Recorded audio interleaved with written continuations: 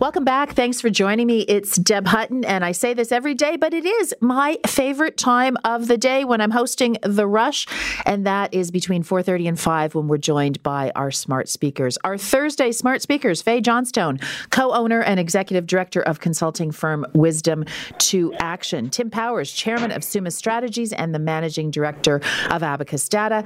And my friend Scott Reid, CTV political commentator and advisor to a number of prime ministers, premiers, and political leaders. Welcome all to The Rush. Let's start with, I think, one of the top political stories today, and that is that former federal NDP leader Ed Broadbent has passed away at the age of 87. Scott, why don't I start with you on your reflections on the former leader? Well, I'll start with in a place where most people won't, Deb, and that is you're going to hear about Ed Broadbent's commitment to social democratic values, to social justice, to equity. All that's true. But here's the Ed Broadbent I knew. He was a dedicated partisan, a political animal, somebody who was elbows up and absolutely swung the stick. So when you got into a political fight with Ed Broadbent, you came out with bruises.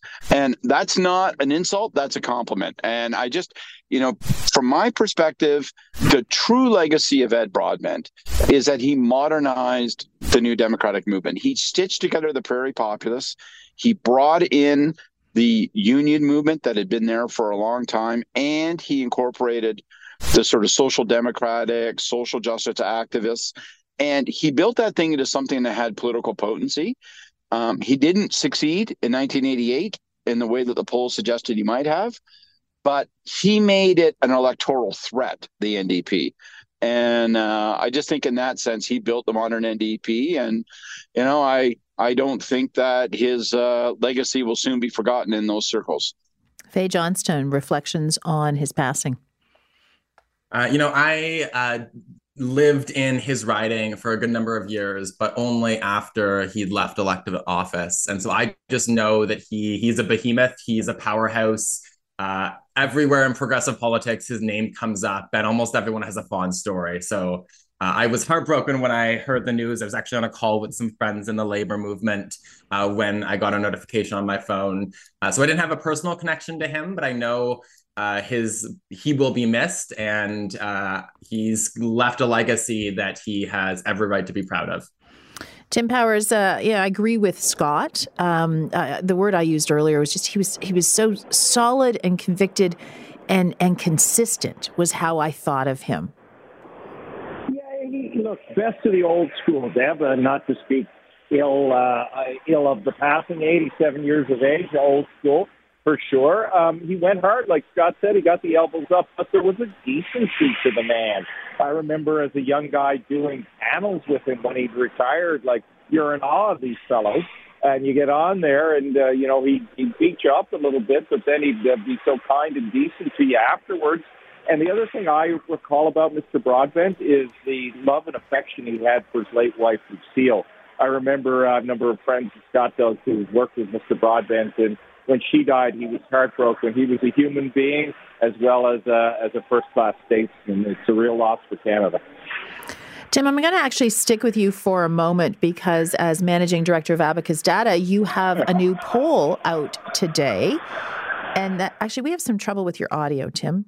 Maybe I won't stick with you. Maybe I'll go to Scott for a moment. There's a new poll out from Abacus Data, Scott Reid, that has the Conservatives 17 points above the Liberals 41%, which is up 4% from their last poll last month. Liberals down 3 to 24, NDP down 1 to 18.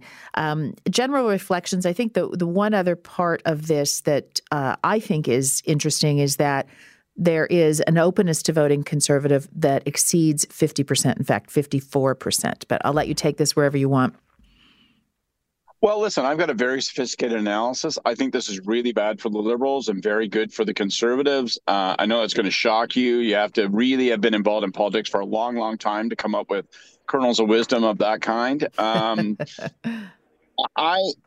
We had a rule. I've said this before on the radio and on TV over the years, but we genuinely had a rule when I worked in the Chrétien Martin governments, and that was we couldn't let the Liberal Party, particularly the Liberal Party in government, drop below 30%. That when you got below 30%, when you got below 1 in 3 voters, that the logic of the Liberal Party starts to fall apart, because New Democrats start to say, well, why do we need to surrender our vote in order to stop the Conservatives? We can just actually vote with the NDP.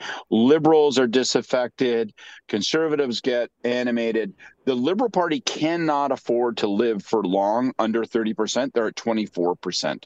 This is a 4-alarm fire. And all through December, Liberals were telling themselves at the federal level they were feeling better, that they thought they were being more pugnacious, that they thought they were making traction. There was a Abacus poll that showed that they gained 5 points. They're like, see, it's working, it's mattering. It doesn't matter. None of that stuff is like, it's all just in the bubble talk. They've got to radically re-engineer their approach, or they are going to get flushed. This thing is a flashing red light. Do not ignore it.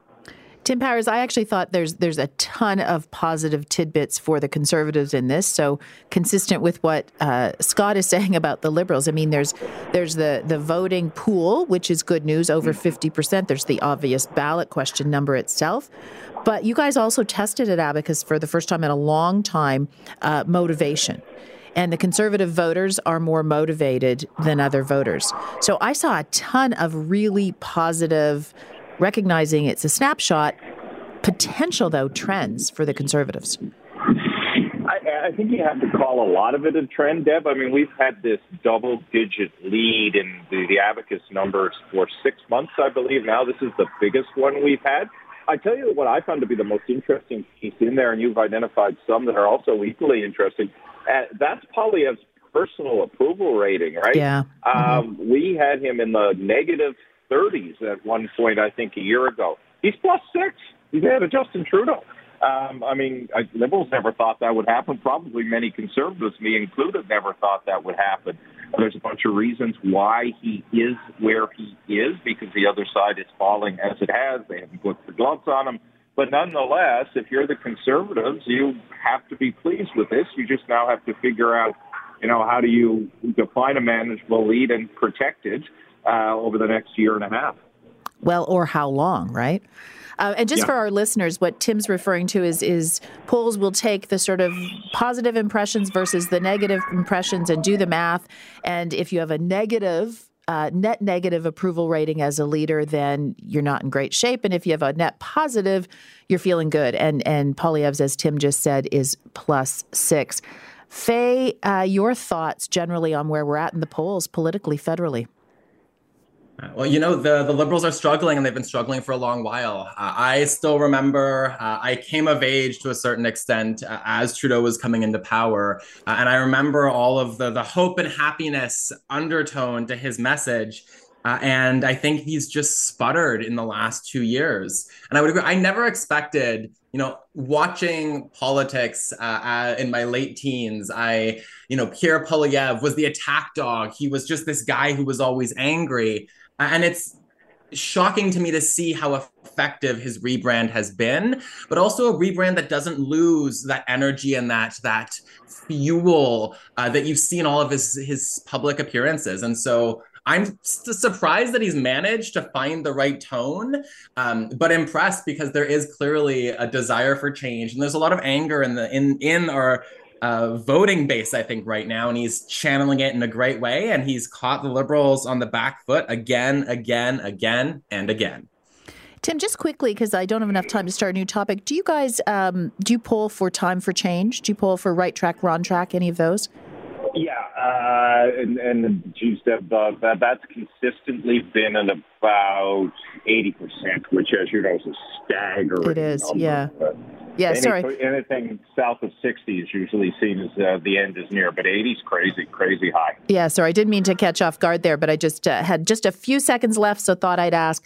Faye Johnstone, Tim Powers, Scott Reid, they will continue with me after the break. Lots more to discuss, including a bit of a shot at Mr. Reid this morning on a John Moore panel. Stay tuned for that. You're listening to Deb Hutton. This is The Rush on News Talk 1010. Welcome back. Thanks so much for joining me. It's Deb Hutton in the chair this afternoon. And my smart speakers today are Faye Johnstone, co-owner and executive director of consulting firm Wisdom to Action, Tim Powers, chairman of Summa Strategies and the managing director of Abacus Data, and Scott Reid, CTV political commentator and advisor to a number of prime ministers, premiers, and political leaders. And I might add, the topic of one of John Moore's roundtables this morning, discussing yesterday's budget proposal brought forward by Budget Chief Shelley Carroll. Here is Shelley Carroll on Scott Reid. Well, just one reply, and really this is taking issue not with my panelists, but with Scott Reid earlier. This is not a case of the mayor woke up after she was elected and found the city having a problem. We heard her talking about this in her campaign. I think it's part of the reason that she did run, because the problems that exist with our fiscal formula that really started with amalgamation were there when she was a councillor, and she could see that they were still there. And she heard John Tory speaking to them ably and very well. Every city manager for the last 4 speaking to this problem and speaking to other governments about it. Every mayor, really, including Rob Ford, has been saying there's something wrong here. Scott Reid, response? Like, what, Ev? Listen, here's the reality of it. My criticisms, we can have a debate about the policy choice. My criticisms are of a political strategy. And let's not be precious. They are pursuing a very deliberate, very calculated, and I think very, very disastrous political strategy. Their strategy is this. We are going to, 1, raise taxes really high. She can talk about what the mayor said in the last campaign. She never once said she was going to increase taxes by 16.5%. She said modest. So this is a surprise. But their whole play is, this is the staff budget. We'll set it really high. It's not our fault. It's an inevitable consequence of failure on the part of John Tory, Rob Ford, David Miller, all those administrations in the past. And it's the failure of Justin Trudeau. They need to give us more money, or not only will we raise taxes by 10.5%, we'll raise them by 16.5%. Then a month from now, the mayor will come forward and say, I've listened to people. People are anxious. So instead of it being a 10.5% in tax increase, it'll be a 9% tax increase. And they think that they will win. They won't. 16.5% is going to be stenciled on her administration's forehead. They have made a giant mistake. They have forgotten the fundamental rule of politics that Joe Clark learned in 1979, which is that people who champion huge tax increases do not get to blame others, do not get to get rewarded and reelected. They've made a terrible miscalculation, and that's my criticism. And I'm sorry, Shelley, but it ain't going to work what you're doing. It's going to fail. So, Faye, I'm not going to ask you to defend either Scott Reid or Shelley Carroll, but I'll ask you for your general comments on the budget that we had out yesterday, plus the new piece today, which is Myron Demkew, who is the police chief here in the city of Toronto, who's joining me at 5:20, by the way, saying that there are unacceptable risks being proposed with the budget for Toronto's police that was part of yesterday's unveiling, $12 million less than the Police Services Board had already approved in the fall. Your thoughts, Faye? I think municipalities are really in a bind. They don't have revenue sources. And especially in the case of Toronto, they are dealing with a budget nightmare and shortfall after shortfall. And it does often feel, even from outside of Toronto, like Toronto is on its own dealing with that, despite being the biggest city. I do have to say the comment from the police made me laugh, because I feel like every single time they get any pushback on their proposed increases, they have a lot of feelings, and they say it's an age of crisis, and we won't be able to do what we need to do. And yet everyone else who sounds that same alarm, who rings that same bell, if it's housing, if it's shelters, if it's community services, that falls on deaf ears. And so I think police need to learn how to work with a smaller budget, because their budget can't grow year after year when I haven't seen the data showing their effective use of those funds to create safer cities in practice beyond their rhetoric about it. Tim Powers, I'll let you take it wherever you want. Well, I love the reference to Joe Clark because, as Scott knows, the guy who brought in that budget was my late cousin, John Crosby. He wore mucklucks when he did it. Maybe if they had been incorporated yesterday, the stink wouldn't have been so bad. But like, I'm with Scott. That's a crazy high increase. Olivia Chow is trying to do what the Atlantic Liberal Caucus did, which is blackmail the Prime Minister into supporting her request because the Liberals need Toronto if they're going to turn those Abacus polling numbers around. I don't think she's going to get the same result. I don't mind her trying, but boy, oh boy, I would hate to be a taxpayer in Toronto right now, where the options are, as Scott said, maybe 9.5% or 15.5%. I mean, that's crazy.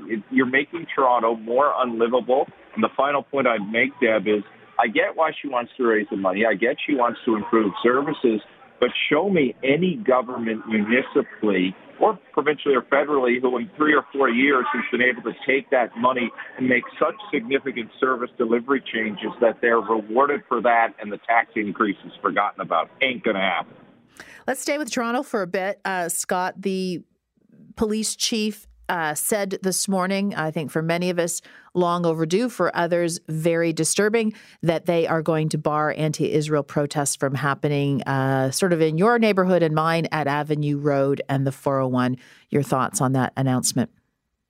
Thank God, long overdue. I mean, it's ridiculous. It is. And forget the politics of it and what you think about Israel and Hamas, although I have a strong view on that. But it's a pure safety issue. I was barreling down the 401 trying to get off of on Avenue Road a couple of weeks ago when one of these protests was occurring. And all of a sudden, there was nowhere to go in the turn lane. There was no exit to get off on. And I couldn't get back into, the main collector's lane. Like, I almost crashed into somebody. So it's ridiculous. Plus, they're taunting the community by doing it there. So shut it down. Long overdue. Thank goodness. Faye Johnstone, your thoughts on this news? I feel like I don't know Toronto enough, and I'm not enough of a driver to comment on the location or the safety risk. But I struggle with this as well, or I struggle with this just in general. I think we need to figure out, where is the right places to protest? What is the fair policy that's applicable to all situations? But I have to play that I don't live in Toronto, and I don't know if there's another bridge in another neighborhood that they could do this at. But I would also remind us all that protests are meant to disrupt us. They're meant to make life a little bit more difficult. So we pay attention to those things that those protesters are making a fuss about. And that's an important pillar of a healthy society in my books. So I am going to say that while not taking a stance because I don't know the city as well as I could. Well, I mean, just for context, Faye, this is a bridge that basically when you go across the 401, you are entering a neighborhood that is largely considered to be a Jewish neighborhood. And it is really one of the very few ways to get into that neighborhood, hence the location of the protest. I want to thank you, Faye Johnstone, co-owner, executive director of consulting firm Wisdom to Action, Tim Powers, chairman of Sumas Strategies and managing director of Abacus Data, and Scott Reid, CTV political commentator and advisor to everyone. Thank you all for joining me this afternoon. Coming up after the news at 5, we're going to walk through some other big issues of the day and then be joined by Toronto Police Chief Myron Demkiw. Stay tuned.